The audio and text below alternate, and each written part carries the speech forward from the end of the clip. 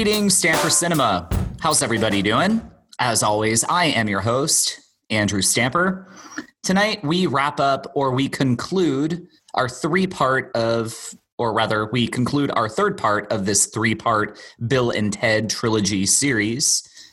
And with this episode, we're going to discuss the 2020 release of Bill and Ted Face the Music. Returning, of course, it is Mr. Johnny Bones Rowe. How's it going, John? Hey, it's going great, man. What is new? Last time we chatted with you, you were in the process of still unpacking everything. Yeah, no, I got a lot of stuff unpacked. It's still raining in Austin, so we're still happy about that. One of the first casts we had, you asked about Tottenham's season, and one of the big news in my life is that we got back our favorite player of all time. I think I deleted every reference to Tottenham, so my podcast listeners will have no idea what you're talking about. That's good to know. I'm kidding. No, it is. This has been a big week for y'all, right? Yeah, it's huge. It's absolutely huge. In sports terms, it's hard to, I've thought about, it's kind of like LeBron going back to Cleveland. We talk often about how, athletes just don't go home. They just don't go back to the same place. Their careers are short, in a way, they don't have the ability. If they leave from somewhere after 4 years and they play 4 years, some years, that's 8 years. And that's most athletes' careers. They're very good and very lucky. The jersey, the kit, as they say, is in the mail. I'm building a 1 through 11, and the number 9 Bale jersey fits in perfectly, with the 10 cane. Is he going to wear the 9? He's wearing the 9. Okay. Yep. So I got a Bale 3 and a Bale 9. I got 2 Bales on my pitch. So get ready. Look out. Yeah. You just got to wait 6 weeks. Yeah, because Bale, in quintessential Bale fashion, he's injured. And yeah, hopefully he'll be back after the international break in October. Yeah. Well, our goal this season is to win a trophy. Would I take 5th place in Europa Cup so we get Champions League, or 4th place, no trophy? 5th place, Europa Cup. Exactly. Really, at the end of the day, we can talk about top 4 finish, being able to qualify and play in Champions League. And as an Arsenal fan, we did that year in and year out for longer than any other team consistently, from one season to the next in the Premiership. Well, you finished 20 years over Tottenham. 20 years over Tottenham. And imagine was it the 92 season, along those, whenever Arsene came in, he just was top 4 every season, right? Yeah. Yep. Every year that Arsene Wenger was the coach. And it was great. We won the league with Arsene Wenger 3 times, and that was wonderful. But the back half of it, just settling for top 4 finishing, it got boring. But what never, ever gets boring is winning a trophy, whether it's the league or whether it's a different tournament that takes place over the course of a season, like an FA Cup or like a League Cup or something of that nature. That's really what it's all about for players, is when the tournament is over and you're standing there holding up a trophy, that's what a competitor really gives a shit about, right? I guess. I've never seen my team win a trophy. Oh. So what we get excited about is getting Gareth Bale back. Right. that is winning your trophy, right? Yeah, that is your trophy. Yeah, exactly. So I would imagine so, because that's, it's not the destination, is the journey. Mm-hmm. Once you win that, if you win it, then the trip is amazing, and you can go back and remember those games. You can remember that one time, maybe for you it was Aaron Ramsey scoring a goal against us or something like that, or Rosicky, you can remember all those games that led up to I can remember many, many good days as an Arsenal fan. But hey, but no, I'm giving you shit right now. But I totally get what you're saying and everything. I'm excited. You should be excited. Yeah. I'm excited for you. I'm happy. I'm happy and excited. I hope this is the best year ever in Tottenham's history, and I hope that you finish right below Arsenal. So either way, I'm hoping for good things for you.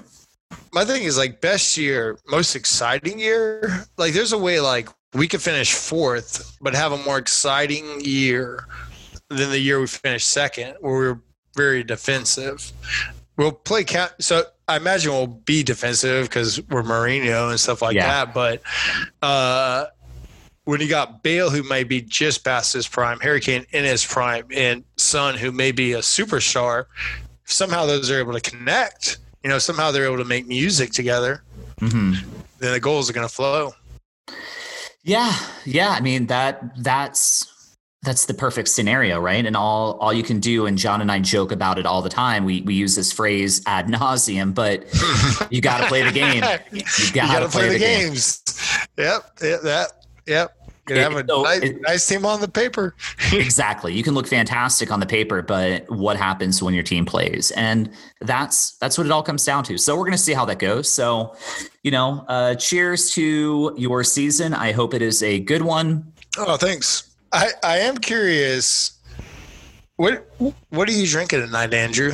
I think that is a really good segue into one, what we're drinking, and two, the movie we're going to chat about. So I'm drinking a little cab, a little red wine. And the reason being is I am celebrating and I want to do a nice little wine toast to completing this Bill and Ted trilogy. What are you drinking?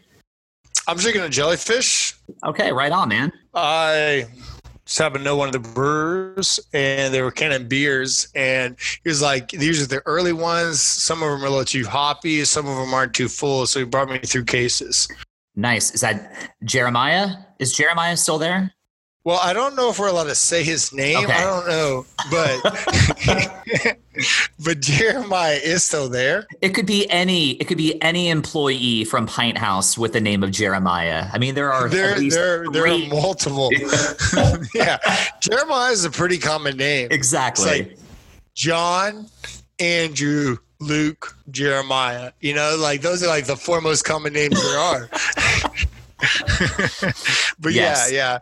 So I feel like he's my unofficial beer sponsor for the show now. I love it. We're going to have to get him to listen, and he's going to need to be, talk to the people at Pine House so they can be our official sponsors, and maybe they can hook us up with a free case, and we can say, and this episode was brought to you by Pint House Pizza, purveyors of amazing pizza and delicious beer.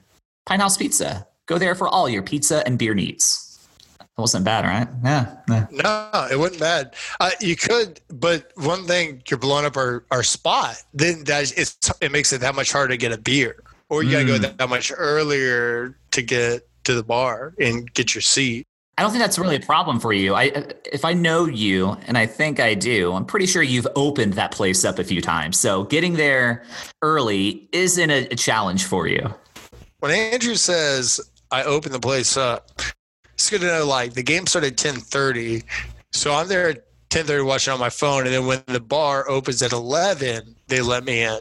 So it's not like I open the place up, but I do show up some days, to watch the games and have a couple beers close to my house. And that has to be good, right? Now that you live back down in South Austin, you're not up in Pflugerville any longer, right? I mean, you're close. Wait, Pflugerville. It is Pflugerville, right? It's not Round Rock. It is Pflugerville. Okay. All right. My apologies. I just want to make sure I had that correct. But yeah, now that you're back in South Austin, it feels good. Cool. Yeah. Yeah. I mean, it also suits your personality. You are a South Austin kind of guy. You're that what is it, 78704 kind of guy, right?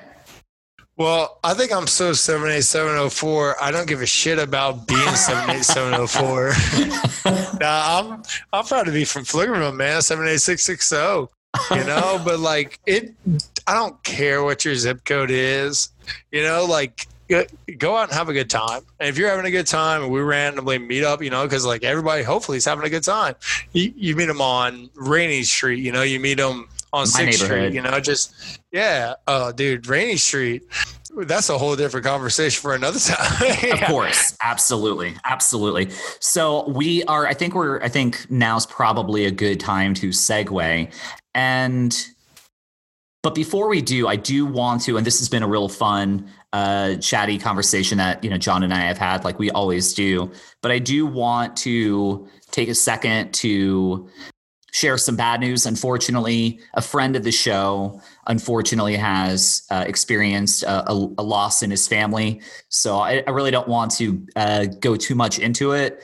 But one of our dear, dear friends, unfortunately, lost his father to COVID, of all things. So I do want to take a second to let our friend know that we're thinking of him and his family. And to everybody else, COVID is real, and I can't stress this enough. Wear your masks, take care of yourself, be courteous to those that are a little bit more at risk, and understand that this is very much a real thing in 2020. And to our friends out there that are experiencing some unfortunate news, we're thinking of you and we love you, and we hope you pull through this difficult time.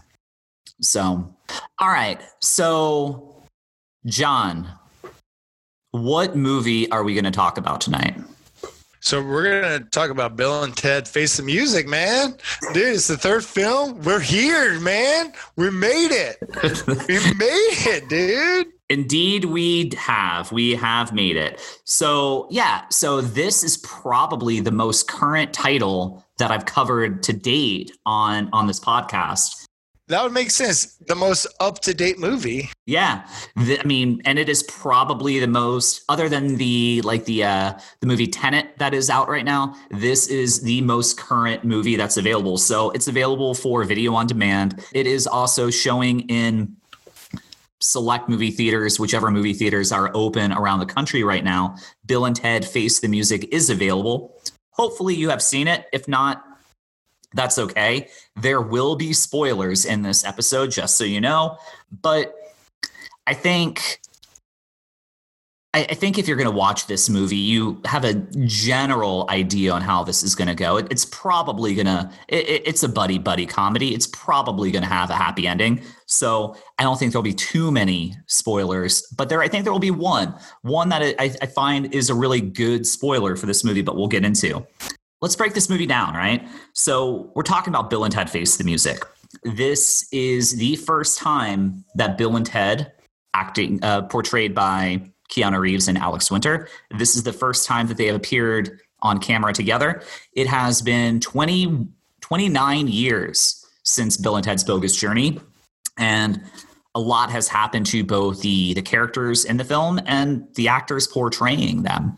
This movie does a really good job of laying a foundation in what has happened since the last time we saw them. At the end of Bill and Ted's Bogus Journey, they defeated Denomalous and they performed at the Battle of the Bands. And we think everything is going to be wonderful. They're going to unite the world. Everything is fantastic. Well, we find out immediately that wasn't the case. They did achieve success, but their success was very fleeting. They went from selling out the Grand Canyon in 1995 to playing at a restaurant for $2 taco night in front of 40 people. And their band broke up. They sued their bass player. They had a restraining order against him. And their CDs went from new releases into the 99-cent bin. So, unfortunately, Wild Stallions, Bill and Ted, Logan and Preston, they did not achieve that level of success that we thought that they would have. And this movie picks up in 2020 at the wedding of Deacon. You remember Deacon? That would be Ted's younger brother. So Deacon is getting married. So yay, congrats to Deacon. And who would Deacon be getting married to, John? Missy. That's right. Deacon. Just Missy, yeah. To Bill's dad, to Ted's dad.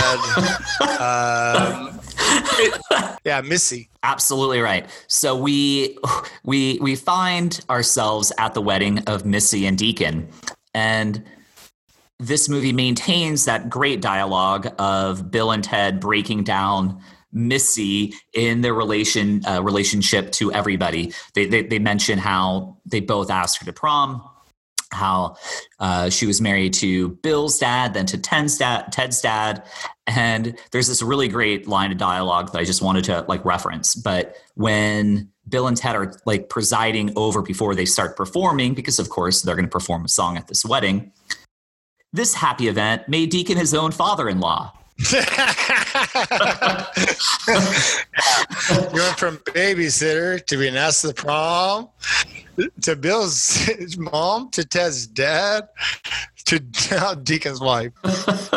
So this happy event made Deacon his own father-in-law, Ted his own uncle, making my dad his own son. And it's just so good. One thing I appreciated from the scene was there's a if you know the guy's name, you can remind me of Ted's dad's name. I don't remember the actor's name. There's a look whenever like they go out to dance and he goes, ugh. But I feel like it's the same look Bill gave in the second movie intro whenever Ted's dad and Missy walked by. Bill's dad was just like, he looked a little bit sadder, he hadn't been shaved. He's like, ugh. Yeah. But I thought it was the same kind of look. Yeah, no, good call out. Good call out. It was very much the same look. And as you were talking, I pulled up Hal Landon Jr. is the name of Ted's father. Chief Logan at this point in the film. Sam Demas has been nice. Like he was Chief Logan back in the day. Like a 30-year career as a law enforcement officer. Like I hope things are going well. I mean, the people are married in a nice venue. Yeah, I mean, it's the town of Bill and Ted, though, right? I mean, so everybody just needs to party on and be excellent to each other. So I imagine a crime rate in San Dimas is probably lower than that in like a New York City or a Chicago or an Atlanta. Sure. Yeah. Yeah. But from there, we go into couple, and I'm going to kind of go around, and I don't really have too much interest in. Last time we really, really did like a whole film walkthrough. This one will be more of like a plot synopsis. And I know I've been kind of like rambling on, but a brief synopsis of what the movie is overall about. And then I want to get into, I have a ton of questions I want to ask you tonight, John. So essentially we find out that, as stated before, Bill and Ted are not the world beaters that we thought they were going to be. They, in fact, have not amassed to anything other than the fact that they have got two incredible children. We've got Billy and Thea. That's one thing I realized I was wrong about. Like in the last episode, I mentioned I hadn't seen the film. I was like, oh, they got Bill and Ted, a couple boys. Surprise alert. Spoiler alert. The seemingly two sons that we thought they had at the end of Bill and Ted's Bogus Journey are in fact two daughters. Even though I believe they were referenced as Little Bill and Little Ted at the Battle of the Bands, right? But there's no gender on that. There is no gender on that. And with the power of exposition, Ted's father references just that fact that, remember when they were kids and you called them Little Bill and Little Ted? Boom. Just how a simple line of dialogue can just cut away any like holes in your story. That's great acting and great script writing. Script writing. And let's just update people. Right. Because I guess that's the thing at the beginning of the film. Like the girls start out talking. And it's like, how do we update people on 20 years? Mm-hmm. Like for the people, I imagine they thought people were going to go into the movie theaters and watch it. But for the people who hadn't seen Bill and Ted's, how are those people going to be able to be caught up? Yeah, I think the movie does a great job, and it's going to come up in one of the questions I have for you later on. But I think this movie tackles exposition really well, and I'll bring it, I'll ask you the question later on. But me personally, I think the movie does a good job satisfying fans of the series and putting it in a framework that even if you hadn't seen a Bill and Ted film, you could go into this movie and not feel completely lost. I think the first 15 minutes, they set the stakes. You know a little bit about who these characters are and where they were and where these characters are and what they did. And you're able to go along for this 90-minute film. This movie, I don't think, is going to be challenging. So listen, listener, if you've never seen Bill and Ted Excellent Adventure or Bogus Journey, you can still watch Face the Music and come out okay. And I quite frankly believe you'll end up wanting to watch the first two because it just completes the whole package. But I would agree. Yeah, thank you, John. That's what I want. I just want that affirmation that I got my boy, in my corner on this one. So yeah, I got you, man. All right. So the wedding ends and Bill and they go to a couples therapy. So not only is Bill and Ted's music career not really going anywhere, but their marriages are kind of stuck. The princesses want a little bit more independence within their own relationship.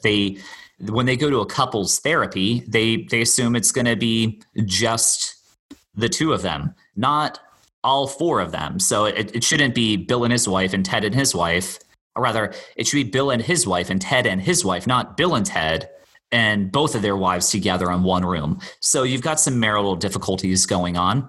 Times are hard, right? Bill and Ted are approaching their 50s. They're 48, 49 years old in this. So they're older. They haven't united anybody and their marriages are in trouble. And wouldn't you know it, they are visited by Rufus's daughter that say, hey, we need you to come into the future because we need to have a chat. I was just really, happy that they chose a comedian to play the role of the daughter of Rufus. Yeah, I think so. Kristen Shaw plays Rufus's daughter in the film. So really good stand-up comedian. And you would, for the listeners, you would probably recognize her from a ton of things. I usually go back to Flight of the Conchords, but she's been in many, many things. And so Bill and Ted go into the future and we find out that today's the day. They need to get their shit together because they need to have a song that is going to unite the world. And we find out a little bit more about space and time in this one, that the past is the past, the future is the future, and the present is the present, but they're all happening simultaneously. I was just thinking about how in film, when you go to Back to the Future, it's one-dimensional. It's like forward or back. Right. But now it's multiverse. Exactly. Like Yeah, no, 100%. So essentially, even though what is affecting everybody in the present, it's also affecting people in the future. And because they've done certain things, you are seeing that the entire space-time continuum, I'm using a Back to the Future phrase in this, but you're seeing Jesus crossing the Potomac, not George Washington. And you're seeing Kid Cudi at the Last Supper, and you're seeing Babe Ruth doing something. So you're mixing and you're melding people from different times. And like I said, the whole space-time continuum is out of whack. It's the end of the world. Everything is ending. And it's on Bill and Ted essentially to fix it, right? Yeah, I like to think that those characters are getting warped through history because those characters actually played a bigger role in history. Sure. So therefore, if time's going to collapse on itself, it's like you go on the hinges. Well, people think about Babe Ruth still. People think about Jesus still. So right. That's my explanation for the reason why those individuals are flipping through time. Sure. Yeah. Good call out. So we're in the future, and the supreme leaders are essentially telling Bill and Ted that they need to fix everything and they need to create this song. And this song is going to transcend space and time and unify everybody. Small problem. Bill and Ted haven't created the song. They don't know what this song is. They rolled out a song at a wedding and it was pure trash. And they did. Go ahead. Let's talk about the song. Okay. So what they're trying to do is make a song that brings everybody together. Right. So there are multiple instruments being used. Like Ted brought in the bagpipes. Thank you very much, Ted. But he's got the horn, so they are trying their best to fuse multi-cultures together. Absolutely. And so I think the song, and I really love that Deacon was just down to get like, let's just keep dancing. Let's just keep going, So like there was a lot of support coming from his family members, which I really appreciated. But it wasn't the greatest song. But what they're trying to do is show that Bill and Ted are working on throwing multicultural elements of songs together. Absolutely. I completely agree. I do love that scene where Deacon and Missy are trying to dance the song and they can't quite find a rhythm because it's all over the place. It's so good. Mr. Lucas is like, do we give it up? No, let's keep going. We're already out of here. Let's just go through it. Yeah.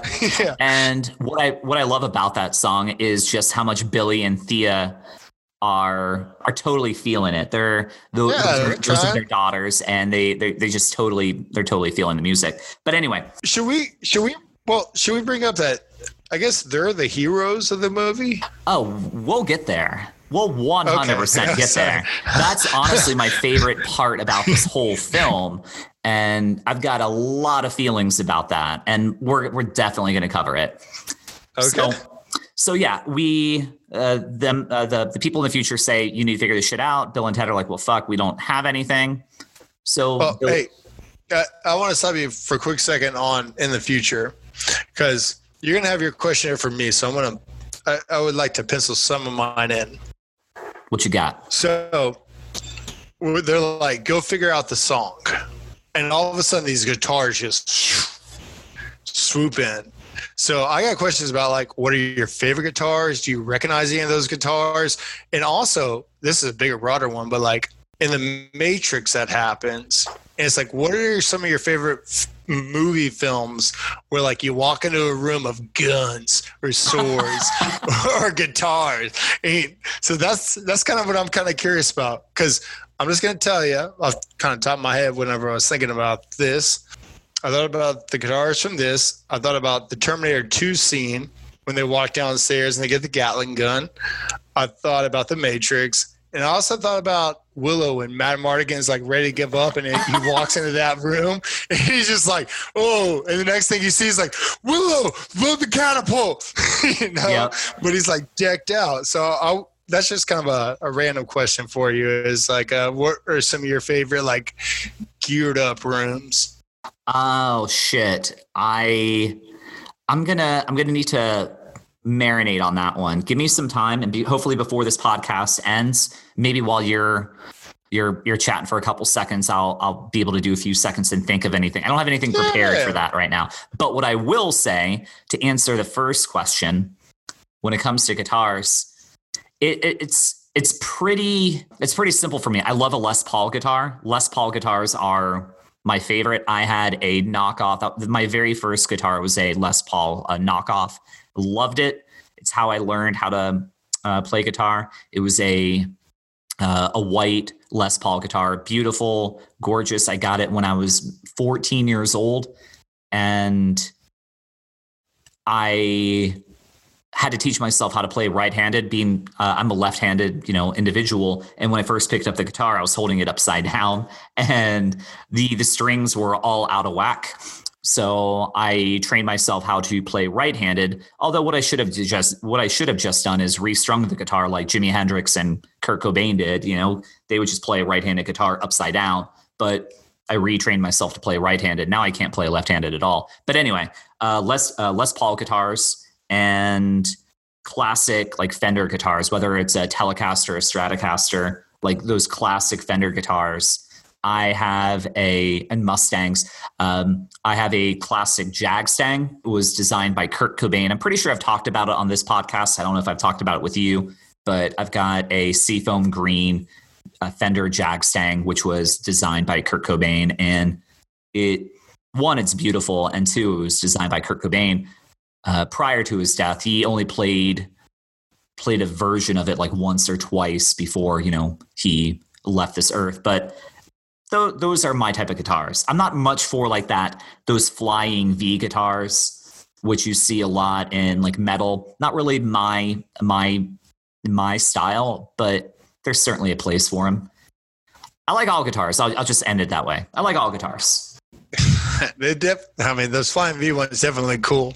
And I think it kind of brings you around to like the time when the movie came out and how those were cool looking guitars. Yeah, definitely. But interesting enough, when Ted and Bill get back to the after the therapy, they go back home before they fly off into the future.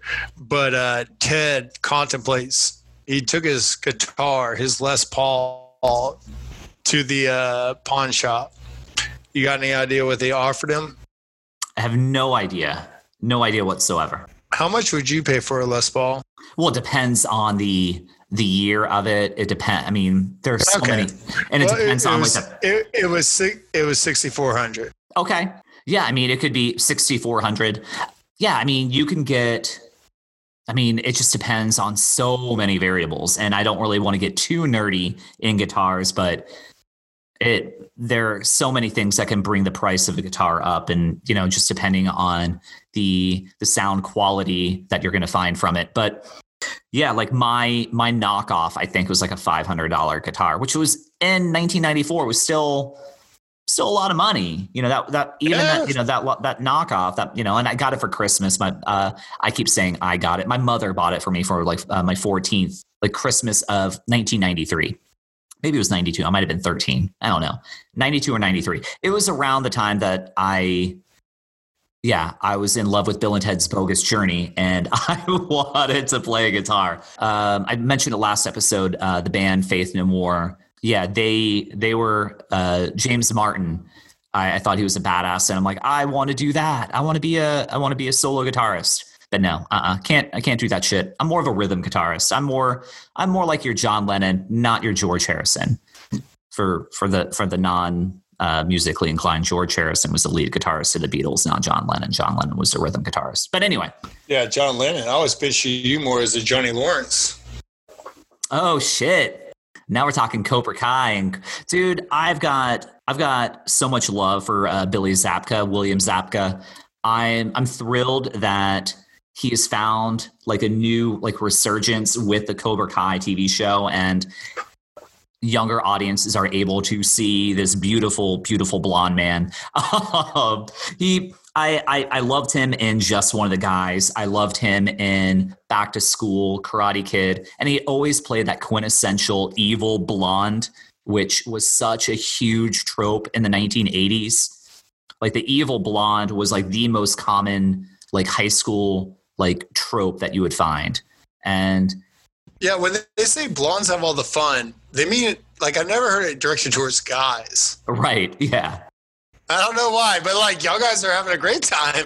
Y'all just kicking ass and taking names. Yeah, exactly. Like you had Billy Zabka, right? He was always an asshole in the 80s. And then you had James Spader, who was always a dickhead in the 80s, right? He didn't become a good guy really until he started to lose his hair. You know? Stargate, there you go. Yeah, he was a good guy in Stargate.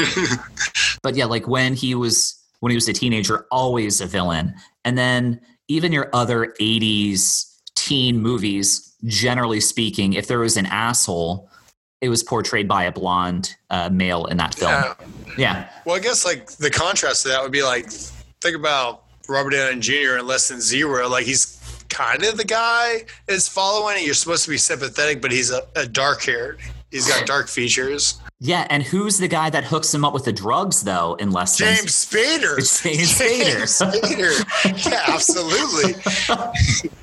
Yeah, that's the bad guy in California, the guys with the blonde hair.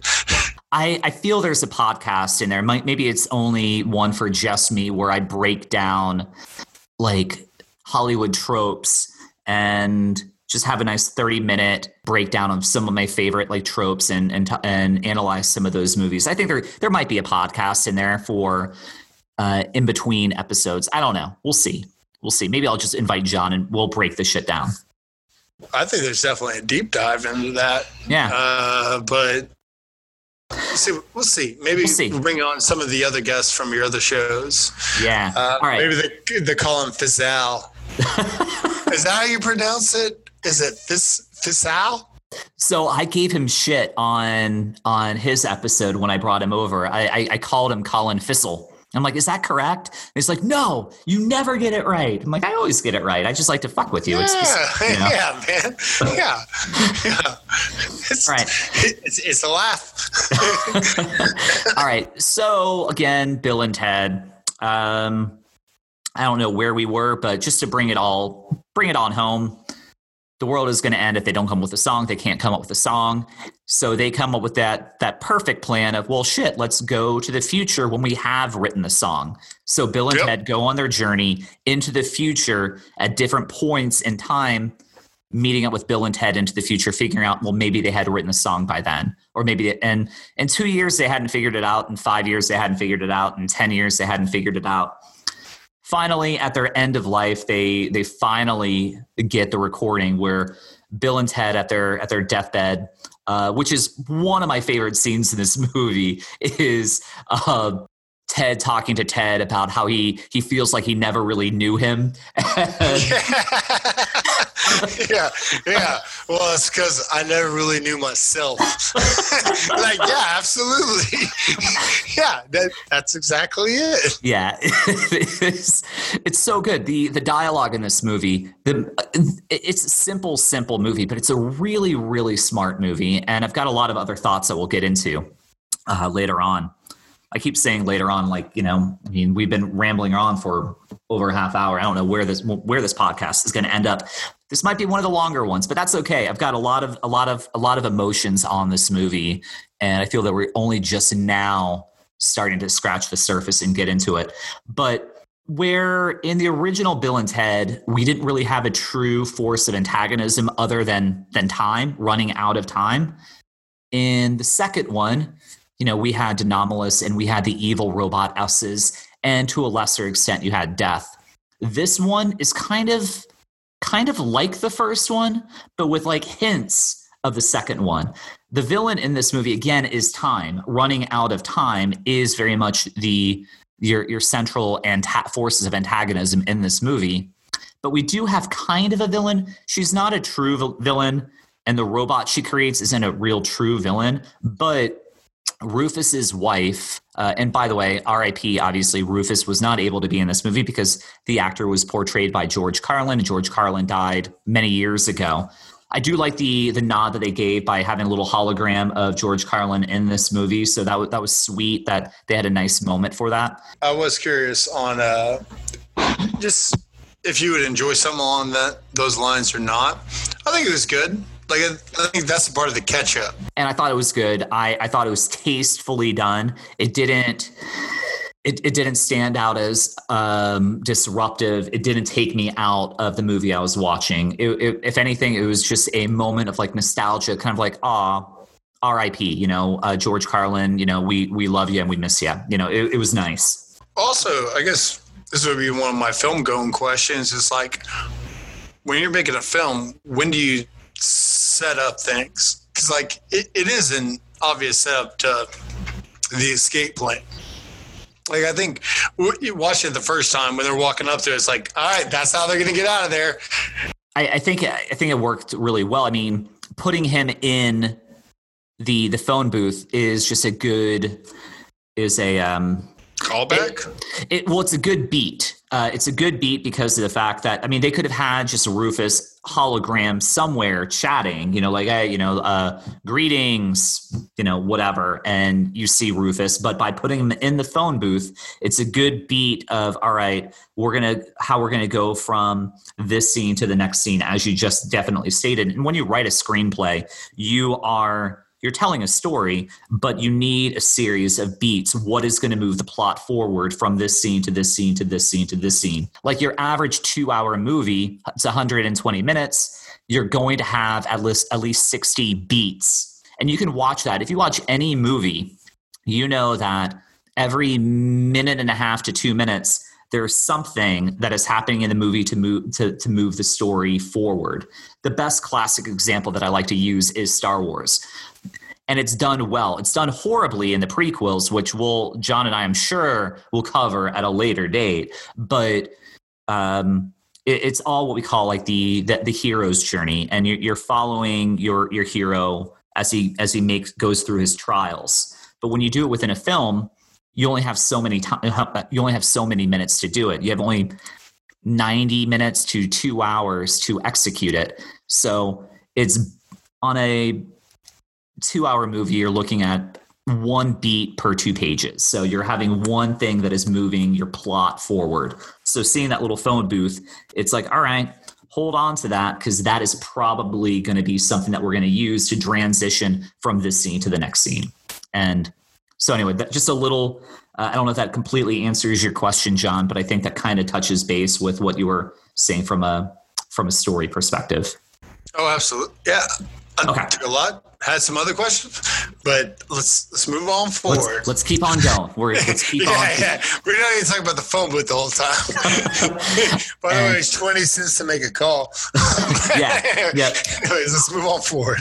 So going back to the antagonism, Rufus's wife creates a robot to find Bill and Ted, because they believe that the prophecy isn't that Bill and Ted are going to write a song that transcends time and finds that balance. But there are some that believe that the death of Bill and Ted is what's going to find that balance. So they create this robot that is a time-traveling robot that will find Bill and Ted and then kill them.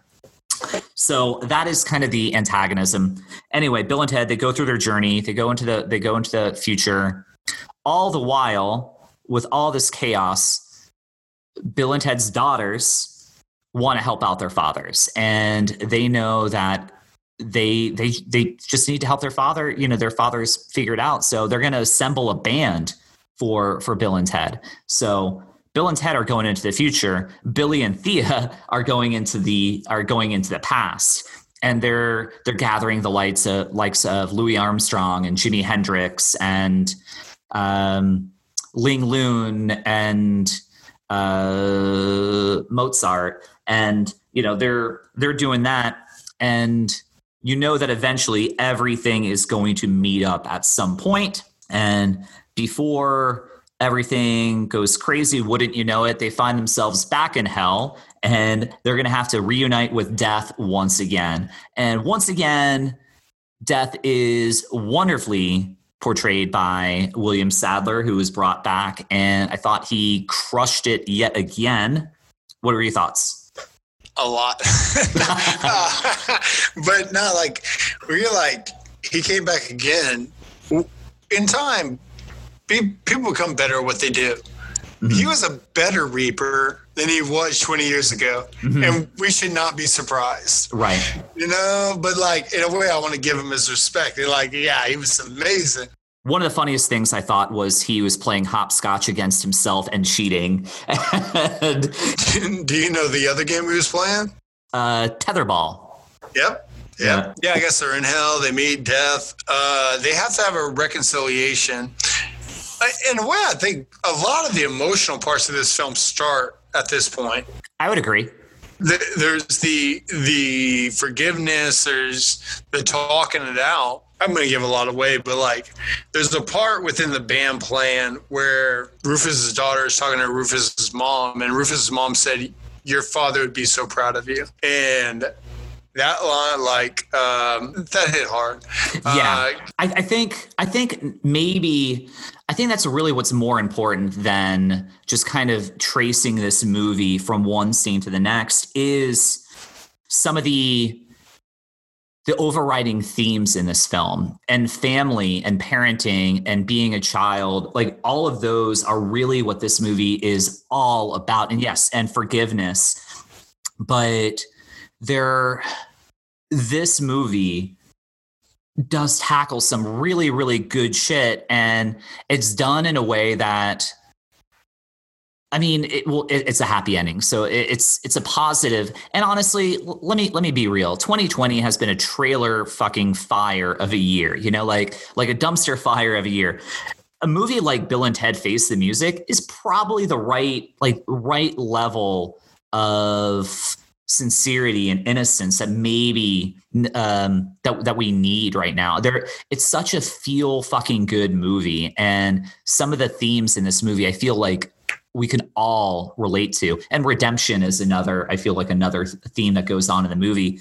But everybody in this movie has that moment Ted's father has that moment with Ted, where he finally, the first movie, he wanted to send him off to military school. Second movie, he wanted to do the same thing. Never really believed in his son. This one, it started that same way, and he's like, "Hey, you guys need to get real jobs. You didn't travel through time. You didn't go through heaven and hell. Look at your daughters. Your daughters are now just living your same futures, and it's time to fix your shit." And they have their moment where finally, Ted's father believes in him. It's a touching thing. And I feel that any person that's ever been a child, if you've ever had a tumultuous relationship with your parents, wanted that type of that moment where your parent did the old, I'm proud of you thing. And I think the movie handles that really well. I think Kelly and Rufus's wife, they have a nice moment in there. And the best though, and I do you object to getting to the fundamental spoiler of the movie? No, I don't mind. No, okay. I'm happy to, let's go. Okay. So what's great about this movie, and I'll talk about it on a personal level here momentarily, but throughout this entire trilogy, we have been told that Bill and Ted are going to be the unifying power. They're going to be what brings everybody together in harmony, in space and time. Their music is going to change the world. Well, we find out that it's not Bill and Ted. It's their daughters. It's their daughters that are going to be responsible. It's Bill and Ted that are there to support their children accomplish this insurmountable task. And it's cool. And it's done in a really, really great way. I feel that the two actresses, and I'm saying actresses because of the fact that for the listeners, the person that plays Thea, I don't really know how to describe it other than the actress is non-binary. They do not define themselves by either male or female.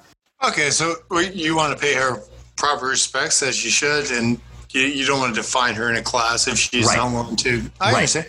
Yeah, yeah, but the individual that plays Thea, I'm sorry, I say Thea, Billy, is Bridget Lundy Payne. That's who, I'm not familiar with their work, but I thought they did a great job as. Am I getting this correct? Billy was Ted's daughter, and Thea, little Ted. Little reverse. Yeah, little reverse. Yeah, M. Night Shyamalan back in 1991.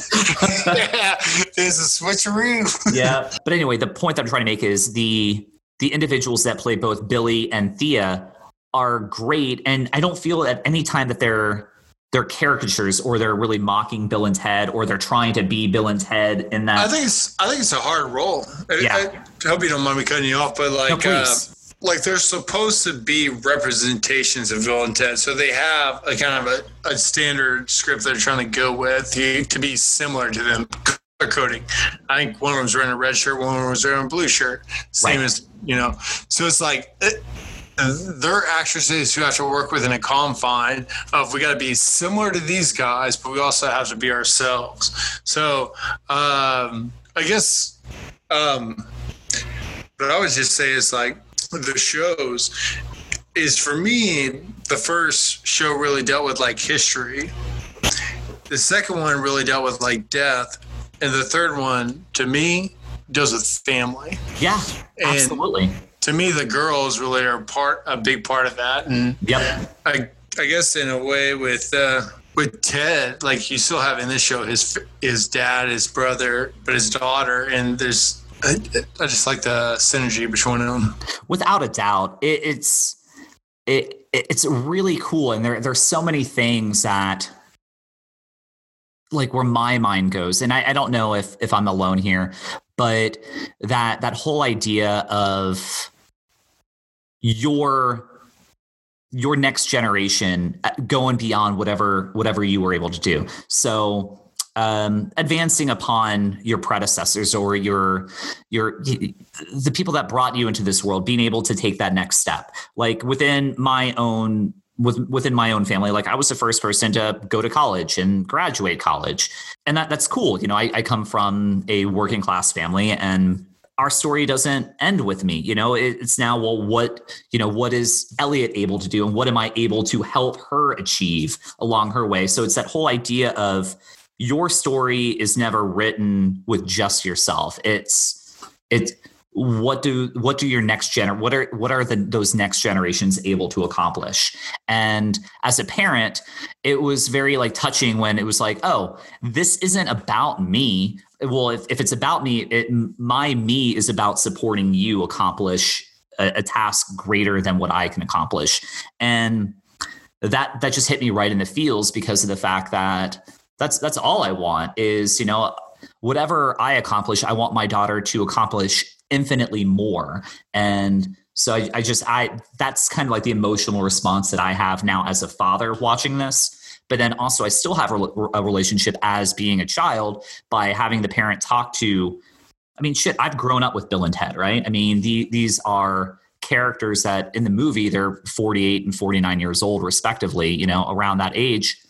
I'm 41, you know, I mean, these are people that really, for lack of a better term, like I said, I grew up with. So seeing, so I can identify with our protagonists from being a child, but then also relate to them as parents. And I think the movie handles it very delicately and very like sincerely in a way that is extremely attractive and just fun to watch on camera cinematically. Yeah. I thought it was fantastic. I guess in a way, like Bill and Ted, we thought were going to be these people who propose peace and prosperity. And so like, who were their disciples? Well, their children. Like it was their daughters who carried on the journey in that speech and that talk. So that's a part where I'm going to segue into, if you know anybody who is a good influence in life, Martin Luther King, Gandhi, Confucius, I don't know, man. People who are down for peace, read their literature, find out the way they live. And that's what I would say about that. Cool. I want to transition into asking a few questions for you. So, okay. Yeah. So I mean, this is going to be kind of like the easy part. Well, time out. I would like your answer of what's your coolest like Zoom room, like your coolest, like I walked into this gun room scene. I don't think you ever answered that question. Yeah. If I were to just simply throw one out there, just because I have a hard time thinking of one, I have a hard time thinking of one better, but it seems so obvious, but I'm going to go with The Matrix. It's cool. It's super cool, man. Yeah. And I'll probably have one after this podcast. And so I'm like, fuck, I should have said that. Yeah. That was the room. Well, yeah. Like I said, like when there's parts where like when Val Kilmer walks in to like, I guess like the armory, and he's just like, he sees all the swords on the wall. Like that's a cool scene, man. There's scenes in movies where they give you hope. You know, it's like one against 100, and I guess in a way like, that was Neo at the Matrix. But I guess in a way it wasn't this, because they were like, "Hey, nice guitars, we're out." I want to say there's a really good shot like that in the movie Hot Fuzz, but I can't. I just know that movie has really like some of the best editing, that. Yeah, like fantastic editing. But I can't remember if it was like. Sure. So. Boom, boom. Yeah, you get the music though. Yeah. Mm-hmm. All right. I think it would do. All right. Question. So real simple question. So we'll just see where the conversation goes from here. You know, I assume that you like this movie, but what are some things, or what is one thing about this movie that you like? What was one thing about this movie that I like besides Keanu Reeves being in it? I like the way that they color coded the father and daughter, red, blue. Like I like, I guess, the themes of colors within the movie. That's a really good call out. I like that.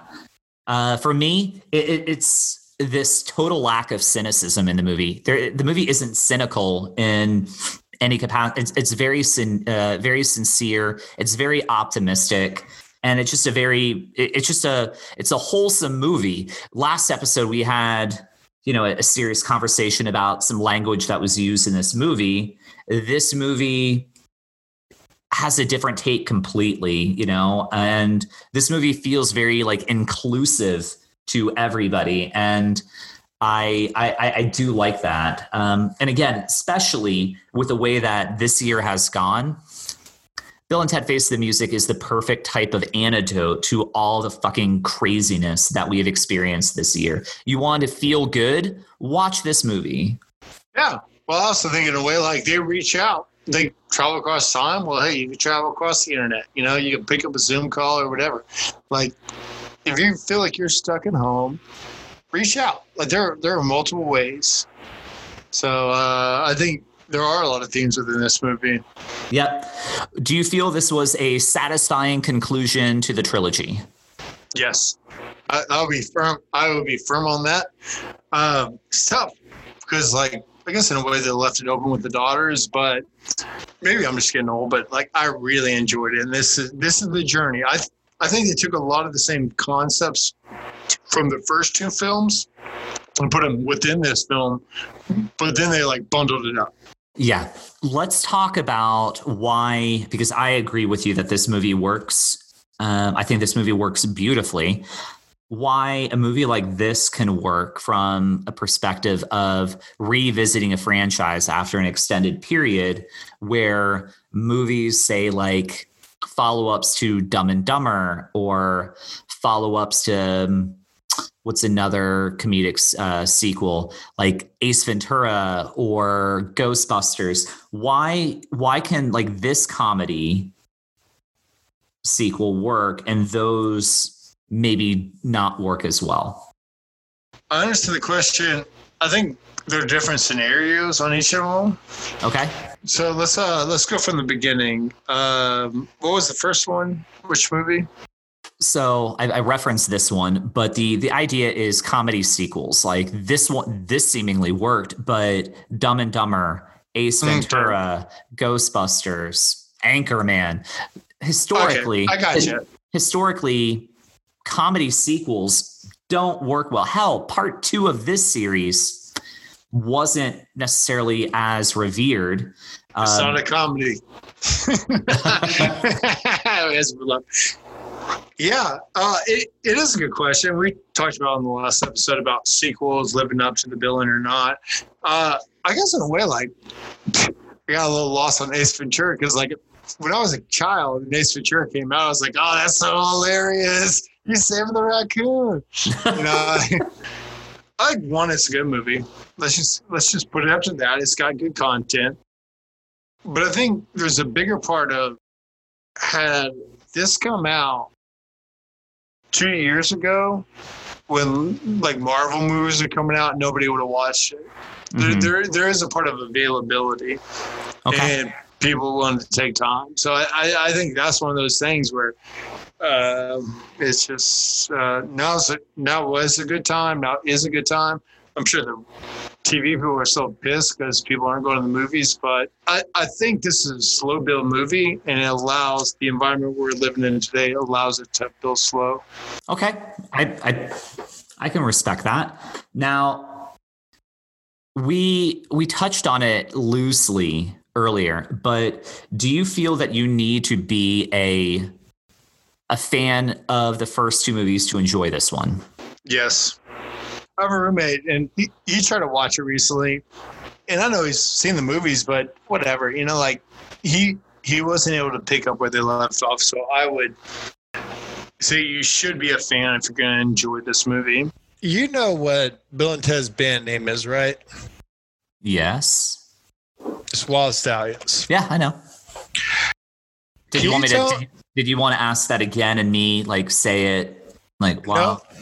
No. What I want you to is tell me some of your favorite band names from movies. I don't even know if it's a real band. It's probably a real band, but You're not going to bring up the Lone Rangers, are you? Not yet, but I was going to bring up the Lone Rangers. So there are a couple. So I've got a few. All right. A couple of them are from Wayne's World. So I've got Crucial Taunt. Crucial Taunt, yes, and the Shitty Beatles. I think not just a clever name. Another good one was from High Fidelity, the movie, not the TV show. Although I did thoroughly enjoy the TV show.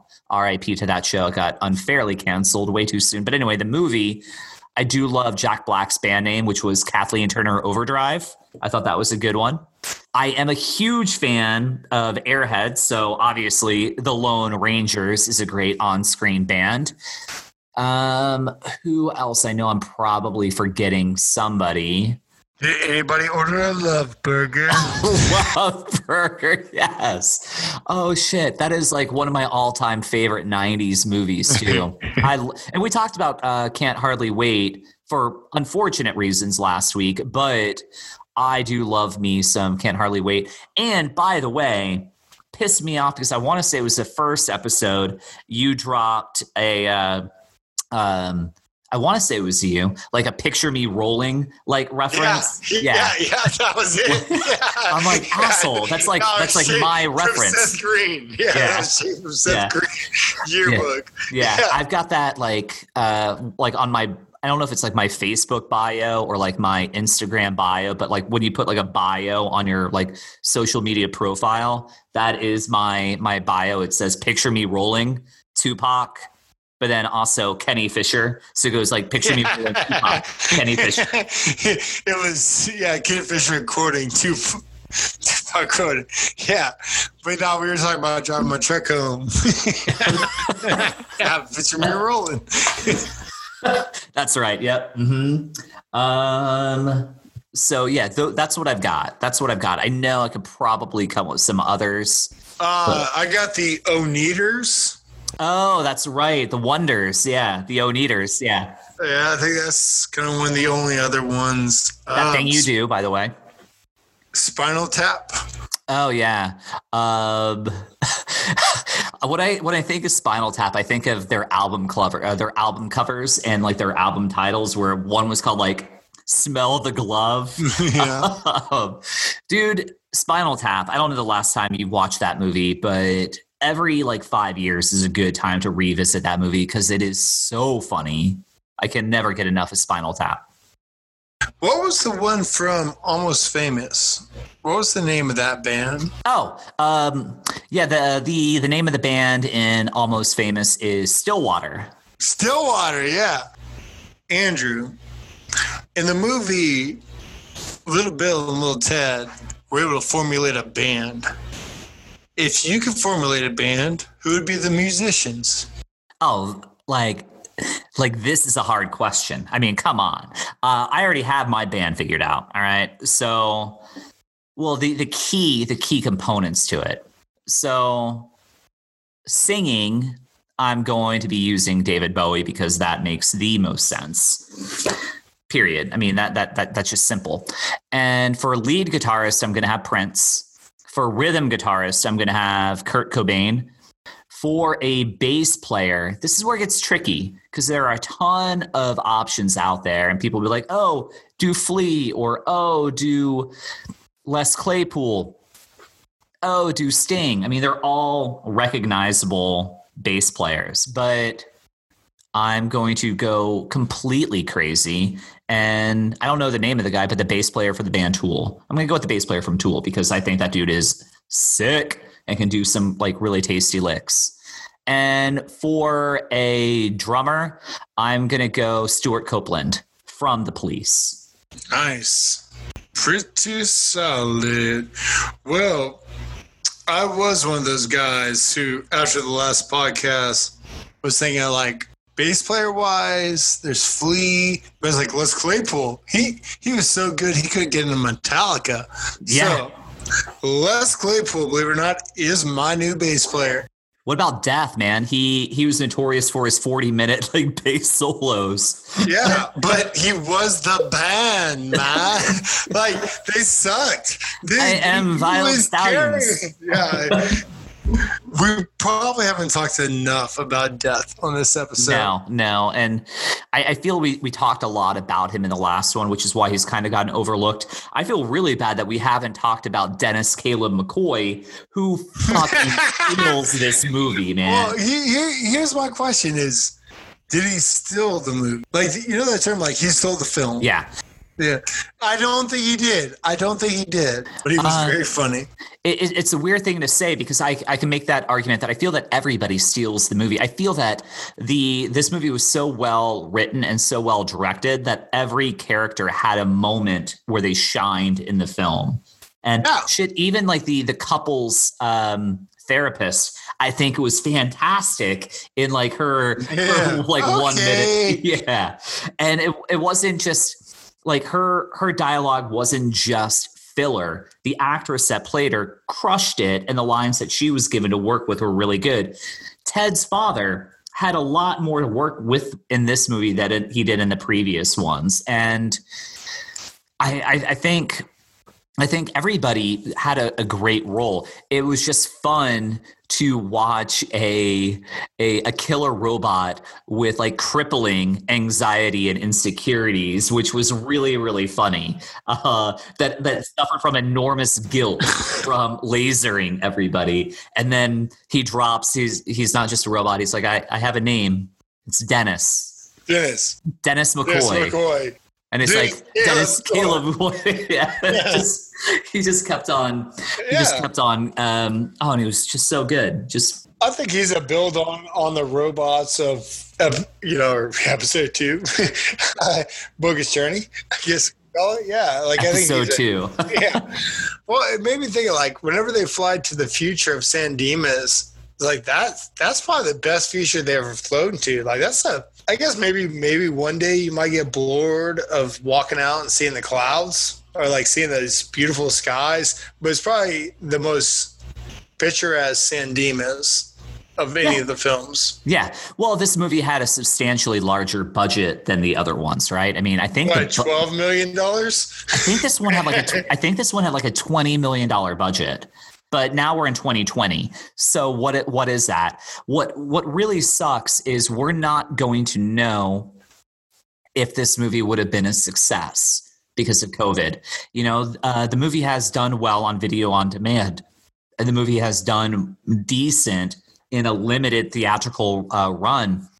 But I think to date, the movie has only grossed around $4 million in the box office. But again, there's really no box office to speak of. And it's really hard. There's Amazon Prime. There's other filters. Yeah. But it makes me, you said it cost $20 million to make this movie. Mm-hmm. I believe that's what you said it cost to make Back to the Future. Yeah. 1985.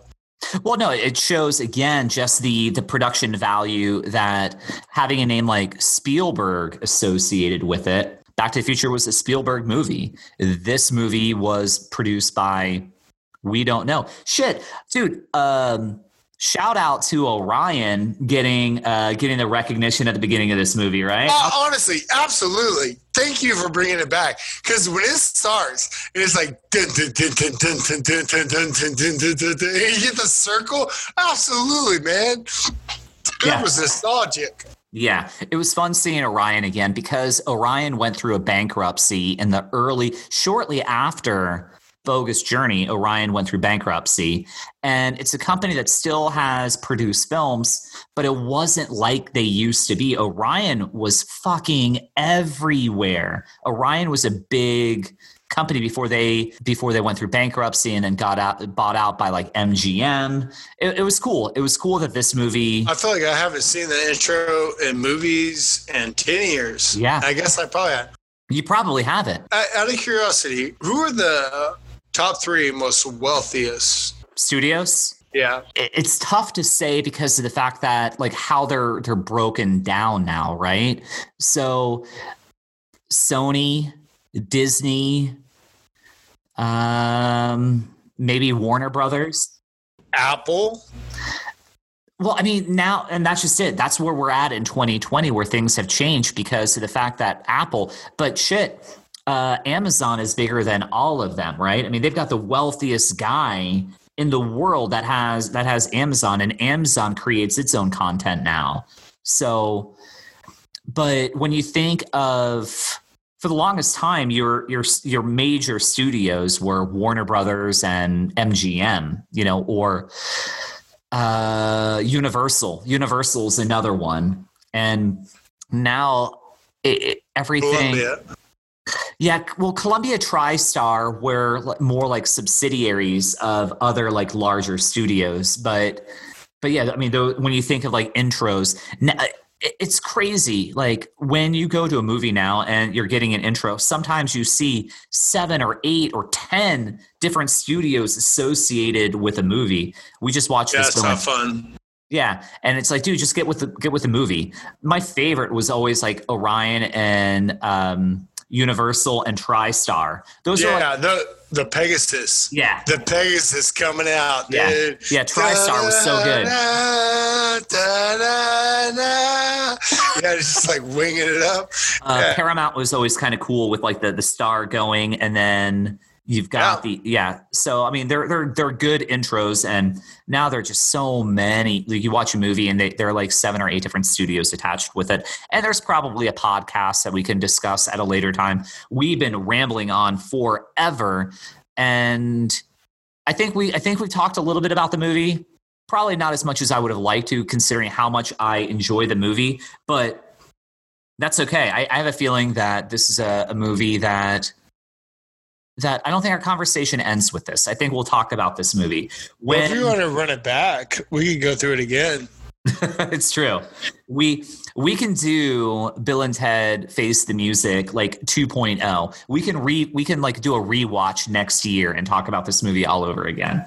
But I do want to wrap up this trilogy as a whole, and I feel we'll get into some more nuggets about this movie. But I want to talk about the cast.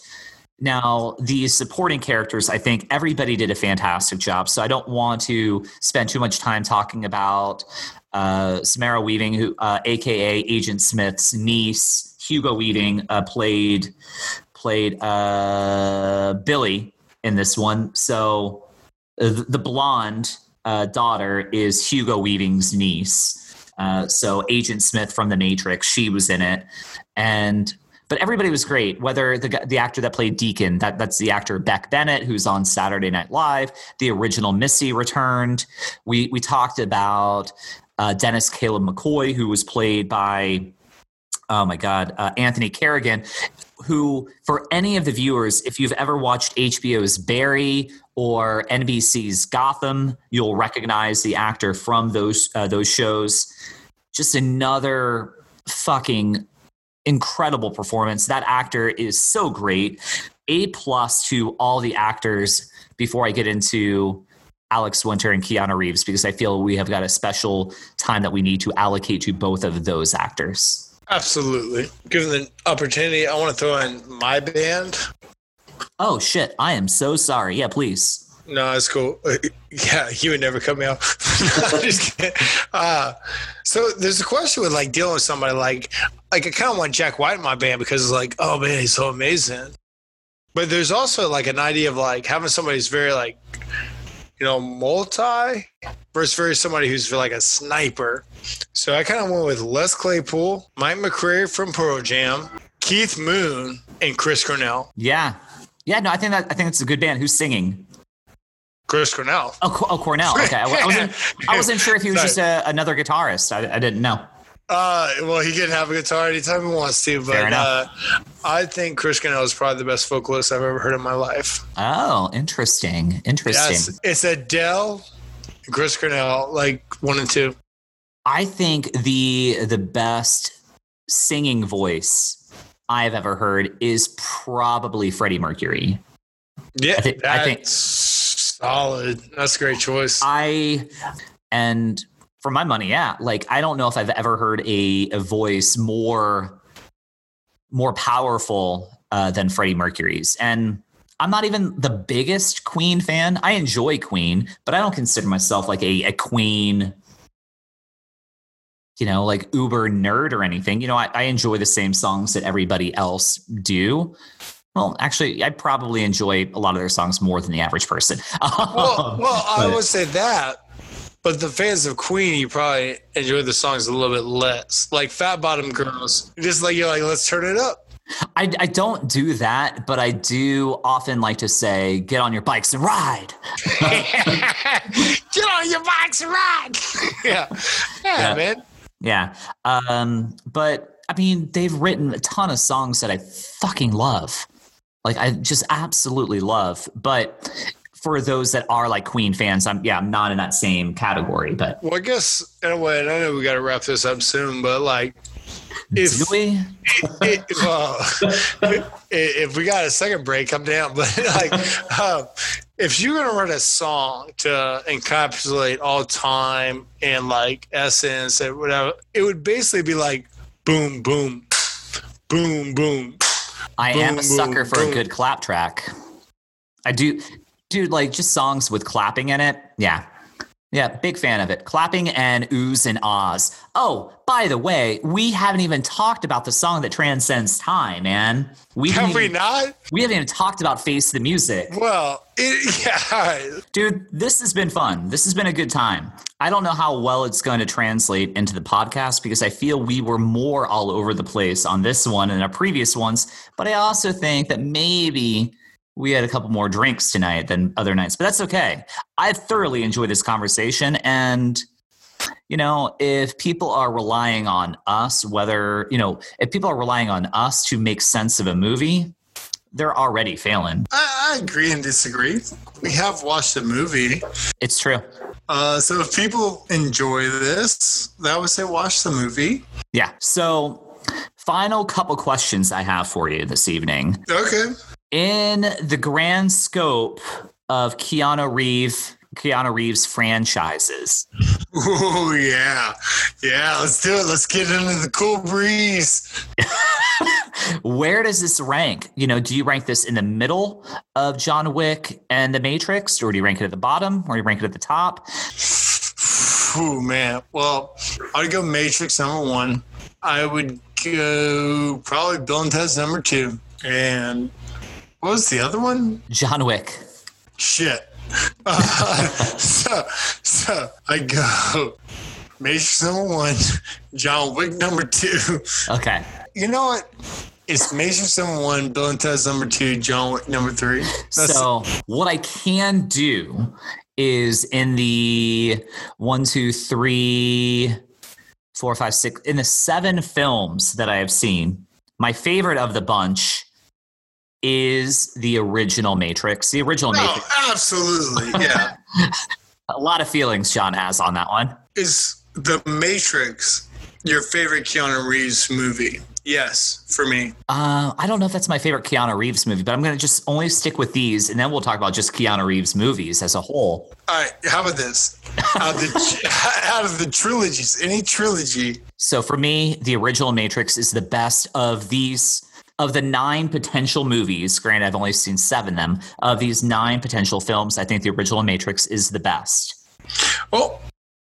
My second favorite is going to, honestly, it's this movie right here. I take this, me for my personal tastes, as somebody that enjoys time-traveling films and as that also enjoys good nostalgia, and also as a son and as a father. Yeah, this one hits me in the feels a little bit more. It's so funny because of the fact, this is a feel-good comedy, but it does touch on some really, really deep themes. And I think a lot of it has to do with the fact that both Matheson and Solomon, the 2 writers who have been consistent and constant in this trilogy, they wrote the original, they wrote the sequel, they wrote this one. They have gotten older themselves. They've maintained a good relationship with Keanu Reeves and Alex Winter, but they themselves are fathers now. And when they wrote this, they might not have been. They might have been younger or, a little bit more naive.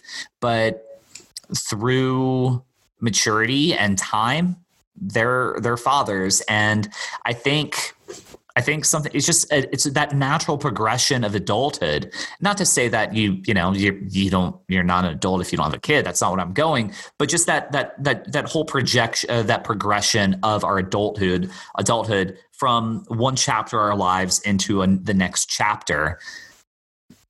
You gain a different sense of perspective, and I think this movie is able to tap into that and harness into that. And this movie, this is just a really, really good, positive movie. And as I said before, just completely devoid of any cynicism at all. Whether you're a parent, whether you're a child, whether you're a brother, whether you're a sister, best friends can still, be family. And that's what this movie is all about. Is this movie, that is the overriding theme is family, as John stated earlier. And we could have saved ourselves a ton of time in this podcast and just focus on John's message, where the original was about history. The second one was about, life and death. This one is about family. And that's really what this movie all boils down to. And if you've got a good relationship with your family, you're going to feel this one. Or maybe you aspire to have a good relationship with your family. You're going to feel something with this movie. And it's still really freaking funny in the process. It's going to pull on those heartstrings, and it's still going to make you laugh. And that's cool. All right. So are you ready for tonight's trivia, sir? Yes. All right. So I only have 4 questions for you. All right, bring it on. All right. How many times do they go into the future to take the song from from a future Bill and Ted? How many times do they go into the future? I'm going to say 3. So close. It's 4.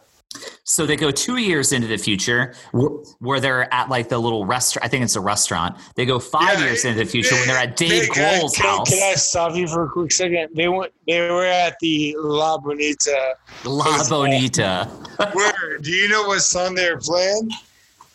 I don't. Was it like a metal song by like? We are those who rock. That was their hit song that came out. Oh. Yeah, so you go 2 years into La Bonita, 5 years into Dave Grohl's house, and do we need to talk about Dave Grohl? Now, Dave Grohl's in the movie for a minute and a half. He's of the cameos in the movie, I think he's the least interesting. I think Kid Cudi is such a great cameo because he plays himself, and he's an expert at like the space-time continuum in this. Yeah, well, I guess this goes back to like, if you're gonna like make a movie, why not have a character who could just explain everything? Yeah, totally. Yeah, and it's just great that it's great that you have a character that can explain everything, and it's really funny when it's a contemporary like hip hop artist that just knows all the rules in it, and it's really funny. And I've heard a lot that the actor, the artist Kid Cudi, I don't know his real name, but he's been getting into a lot of acting lately. Should we say Mr. Cudi? Yeah, we'll call him Mr. Cudi. Yeah, Mr. Cudi sounds good. But yeah, so they go 2 years, they go 5 years, they go 10 years when they're in jail, and then they go toward the end of their life, which is like the year 2067. So I guess this brought me into a question that I had for you was, how many Bill and Teds can you name? Like good Bill and Ted, bad Bill and Ted. I see what you're saying. Okay. All right. Well, I think I can do this. So in the first one, you've got Bill and Ted, and then you got future Bill and Ted, where they meet each other at the 7-Eleven, 69 dude. Yep. I'm glad you threw that one in. That's an important one. And then the second one that you see is you still have original Bill and Ted. Then you've got our evil robot us's, and then you've got our good robot us. Yep. You're doing it, man. And then in this one, you still have Bill and Ted, but then you've got Bill and Ted 2 years, you got Bill and Ted 5 years, you got Bill and Ted 10 years, you've got Bill and Ted at the end of time. So that is, I believe, 9 different Bill and Ted versions that you see. Now, you also have Bill and Ted versions that you don't see, which are when they're telling their story of like, well, we'll just do this and we'll tell ourselves to do that. Well, I'm really glad you brought up the part in the parking lot where because like that's the whole thing. It's like those guys are different Bill and Ted's. They are, yeah. Like when they walked out, like the second they walked out, they were different Bill and Ted's. Yep. Yeah. Those are the ones I had. All right. So 4 is the correct answer. You did 3. That's okay. That's not bad. All right. But what is the name of the song that they're playing at Deacon's wedding?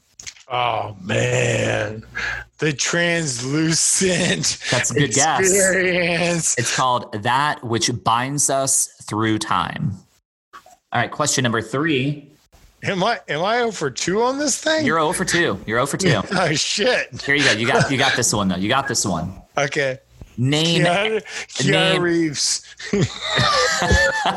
Can you name any of the instruments that Keanu Reeves plays? Bagpipes. Bagpipe. There you go. Yeah.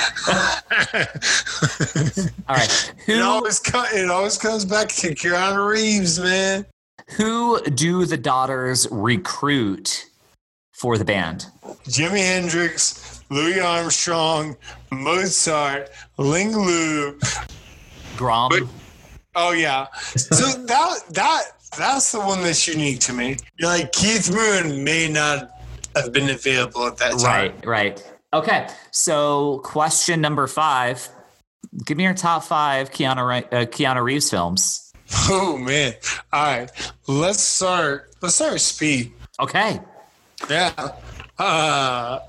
Do you want to talk about Speed? Not today. I want when I talk about Speed, I want it to be an episode because I fucking love the movie Speed.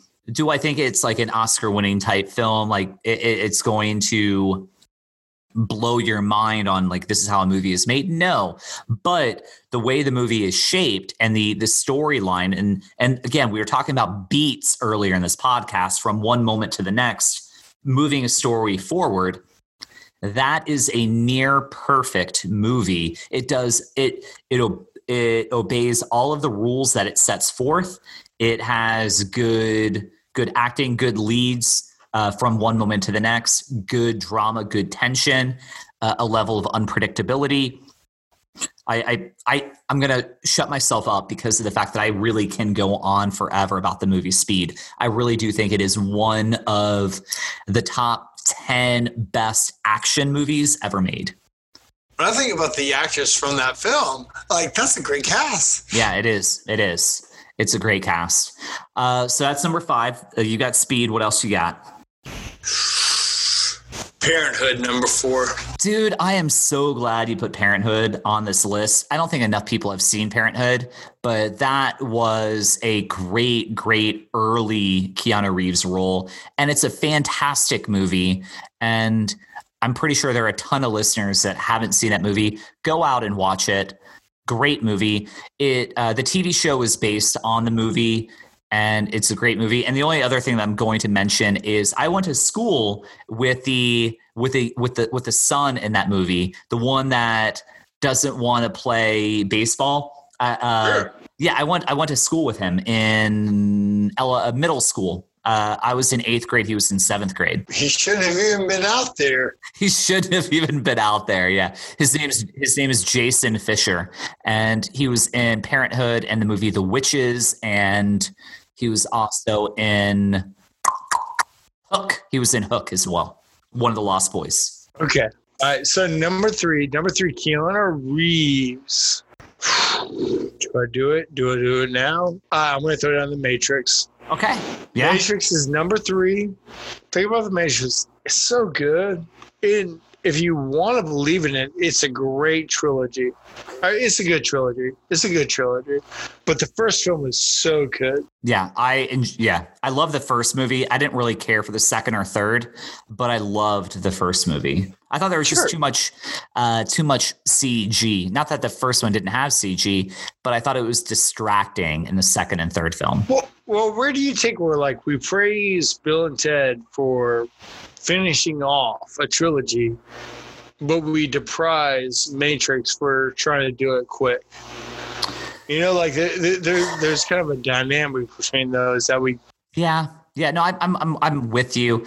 I think rushing is the accurate term. I think that The Matrix felt a little rushed. The first one came out and it blew people's minds away with how neat and how unique and how specific the world that they just established was.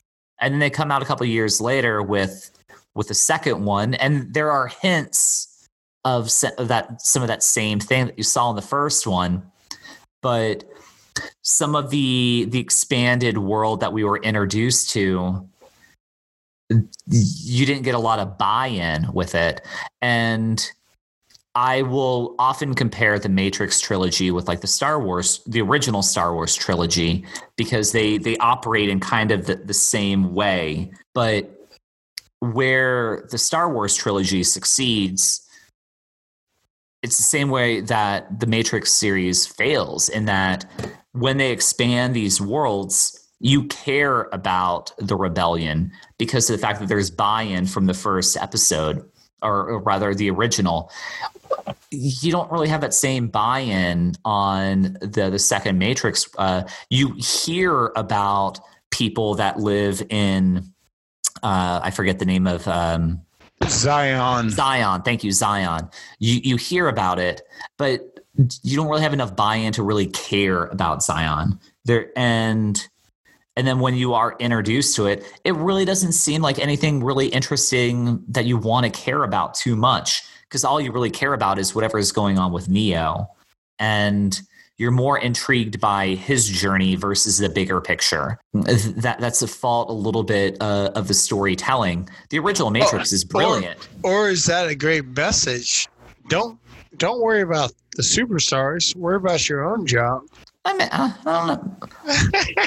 maybe, yeah. That's not what they were going for. Yeah, like it's just there are so many things that I feel failed with the Matrix trilogy, and I went into that second one really excited, like, oh, dude, this is going to be awesome. Oh, I'm excited. A. Yeah, and there were elements about it that I enjoyed, but overall, I came out feeling like, no, it just didn't expand on the world in the way that I cared about, and it just didn't intrigue me. It's a tough conversation to have, because like we're diving deep, and I would love to have a conversation about the Matrix. File this one away. We'll file this one away. Let's move on to your number 4. The Replacements. Oh, dude, that's a good one. That's a real good one. It is one of the ones, like, where you're at, no matter where you're at. Like, if it's on TV, it's like, yeah, we'll leave it on. Yeah, that's a good one. Yeah. All right, then your number 5 better be what I'm hoping it's going to be, at least. Point Break. Okay, thank God. I'm like, if you do a top 5 and Point Break isn't in your top 5, then you don't know Keanu Reeves. That's any movie. Yeah. No, that's not a Keanu Reeves movie. That's any movie. You want a love story movie? It's called Point Break. You know what? You want a drug dealing bank screaming movie? It's called Point Break. Dude, there is no Dark Knight without Point Break. Well, I do think there's an idea of like a perfect movie. Well, in a perfect movie, in my mind, it has good action. It has a good love story, and it has a good message. Well, maybe not a good message. That's why it's third. But like with Point Break, it's like you got action, you got a love story. You know, with Top Gun, you got action, you got a love story. It's like there is kind of a formula to that, but I want to say Point Break's a better movie than Top Gun. Fundamentally, 100%, yes, I agree. And I thoroughly enjoy Top Gun, but no, Point Break is a better film. Yeah. And it has not only Keanu Reeves, but you also get Patrick Swayze. So you're getting a yin and yang right there. You're getting a little like blonde love and a little like brunette, you know, like you're getting both sides of the coin right there. Who would you take in a fist fight? Who would I take in a fist fight between Keanu Reeves? No. It's Keanu Reeves and Patrick Swayze versus Val Kilmer and Tom Cruise. Oh, I'm still taking. It's a double fist fight. Yeah, I'm gonna whatever side Patrick Swayze is on, I'm taking. Absolutely, man. Yeah. Roadhouse. Yeah, dude. He may only have been like 5'6", but he was shredded. And I don't even know if he was 5'6". I'm just saying like the whole thing about Dalton is I thought you would have been bigger, right? So you just think that that maybe he's not the biggest dude in the world. Well, we'll get. Let's talk about Keanu. Let's talk about some of the actors in this film. That's in Bill and Ted. So you said I can't have like a Patrick Swayze love fest right now. Okay, God damn it. Well, I think that's coming later. So, but Bill and Ted. Bill and Ted was a good film. Let's not do it right now. But what are your top 5 Keanu films? I think literally every single film that you have, I don't know if I'd put it in the same order, but every movie that you had on that list, I might take The Replacements off and I'm going to go deep cut, and I'm only going to do it, and I don't even really believe it's in my top 5, but I just want to be somewhat contrary and throw out a movie that wasn't referenced, but also a movie that I think maybe shows a different side of Keanu Reeves that many of us haven't seen, which is he was in this movie. I think it came out in 1999, maybe 2000. Scanner Darkly. No, that's a good one though. That is a good one. I'm going to go with a movie called The Gift. And there was another movie recently called The Gift that came out, but this is a movie called The Gift that came out in 1999 or 2000, and it stars him and Cate Blanchett and Katie Holmes. And in this movie, Keanu Reeves is an asshole. He's a wife-beating redneck. And you've never ever seen Keanu Reeves play a role like this, where he's just an out-and-out horrible human being.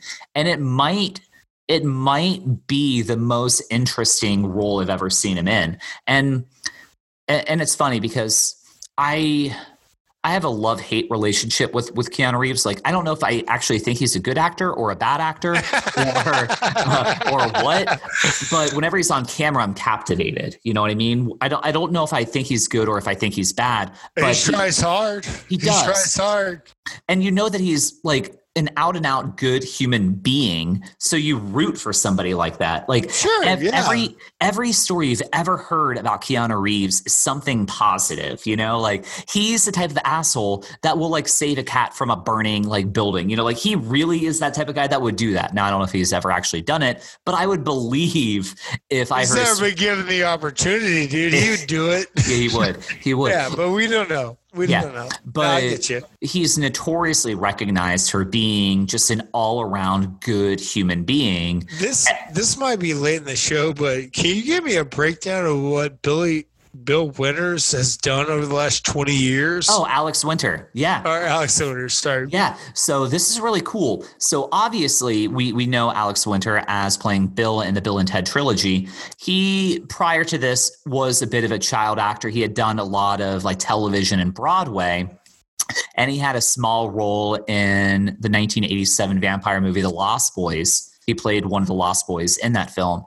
But he signed on, he did Bill, and he did the follow-up. But after this, he really got into filmmaking. And prior to doing Bill and Ted's Excellent Adventure, he had done filmmaking, doing directing of short films and things of that nature.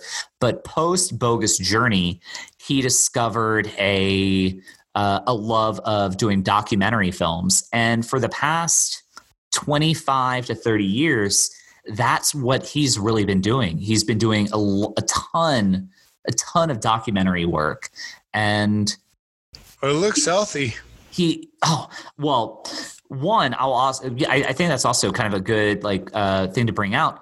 I think Alex Winter has aged fantastically. He looks very much like he did as a teenager in Bill and Ted. It's funny because I think Keanu Reeves is fantastic, but I think Keanu Reeves looks like he's aged more of the two. And Keanu Reeves is that A-list actor, but Keanu Reeves looks a little bit more leathery than Alex Winter does.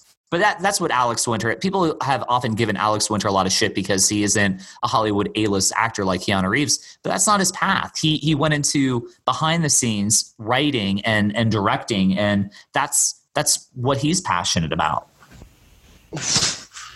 Look at me, man. I'm fucking bringing the heat. I wasn't prepared for that question. I didn't have any notes. I just threw that shit out. I love it, man. No, that's what I wanted. Thing is, I feel like it brings the conversation around circle, just like the movie does. Because I want to go back to where you said like your favorite scene was whenever they go and meet Bill and Ted, old Bill and Ted. Yeah, it is a great scene where like they don't know what they're up to. But they're like, you know, they get a chance to just tell each other. Ted says, I feel like I never knew you. And old Ted says, I feel like I never knew myself. Yeah, that's partly my fault. Yeah. But Bill has the same kind of conversation. If you could go to the future and your future self couldn't tell you anything, but you can tell your future self something, what would you ever say, man? What would I ever say to my future self? Or it doesn't even matter. What would you say, man? Dude, I have no idea what I would ever say to myself in the future. I've got tons of things I would tell myself in the past, but in the future, I don't think I would tell myself anything. Party on. I would listen. I would ask what are some things that you learned? Is there anything you would pass on to me? But I wouldn't tell a future version of myself anything. I would ask. Oh, another thing I would just say to anybody who knows anybody who's older in life, like their grandma, their moms, or whoever, just go ask them about what life was like. You know, yeah. Like, hey, grandma, what was the Depression like? You know, like just go ask questions, go enhance yourself as an individual by asking people about what life was like. Yeah. No, I think you bring up a really interesting point. And I think for those of us that if you're lucky enough to have a grandparent still, ask them some questions about their life. Ask them what are some things that they learned. You've got a parent. Not all of us still do. Fucking talk to your parents. Like ask them questions. I want to say cookies, and I was like, "What? These cookies ain't good. What the fuck's up with these cookies?" And then my grandma was like, "Well, the milk was spoiled," but like she grew up in the Depression. Mm-hmm. So it's like, that's what you used to do with old milk. You'd make cookies with them, man. Like shit like that. Huh. Yeah, man. It's like, you're not going to let that dare go to waste. But it's like, there's an appreciation that I think comes with it. And I would hope anybody who's listening today is just like, if you're going through hard times, keep on pushing through, man. Yeah, man. Because God made rock and roll music. I think that's a good way to wrap up today. Listeners, I do want to sincerely thank you for listening to this podcast. I thoroughly enjoy making these, and I hope you have just a tenth of as much interest in listening to these as I do making them. It's a great opportunity for me, one, to speak about movies, but also to speak about people or speak to people that I really, really love and admire and respect. That's why I bring these people on each week. And John Rowe, when I first met you, at this point, I guess it's been 6, maybe 7 years. My life has been completely enriched, and I am eternally grateful to have you as a friend. You are one of my favorite people in this world, and I love our conversations. I also love how non-linear our talks can go, and it's great. And that's why I do this. I do this to introduce people that I care about to other people that I care about, and just see where our conversations go. And Are my podcasts perfect? Hell no. And I don't want them to be. I want them to be natural and organic conversations and just how we talk about things. And the tying bind of my podcast is cinema. I enjoy this, and all I'm saying is I hope you enjoy listening to this just a fraction as much as I enjoy making this. So I'm going to turn it over to John, let him say his final goodbyes for this episode. This is the conclusion to our trilogy. John Rowe will return at some point. I'm sure we'll figure out another movie to do, hopefully in the near future, because this is just too much fun to not have him back as often as possible, quite frankly. So, John, do you have any parting thoughts on this movie, this discussion, any other discussions, Patrick Swayze, whatever? Well, I got a lot. So, one, thank you for bringing me on, Andrew. It has been a pleasure. But some of the things we discussed over the time was like, what are your favorite top 5 time travel movies? Well, Back to the Future, Bill and Ted's, Terminator. Yeah, those are my top 3 favorites. And I think you got the good ones. The good ones. Yeah. Well, Time Cop was what I wanted to talk about, because Time Cop had one of my favorite actresses of all time. Nia Sarah? Yes.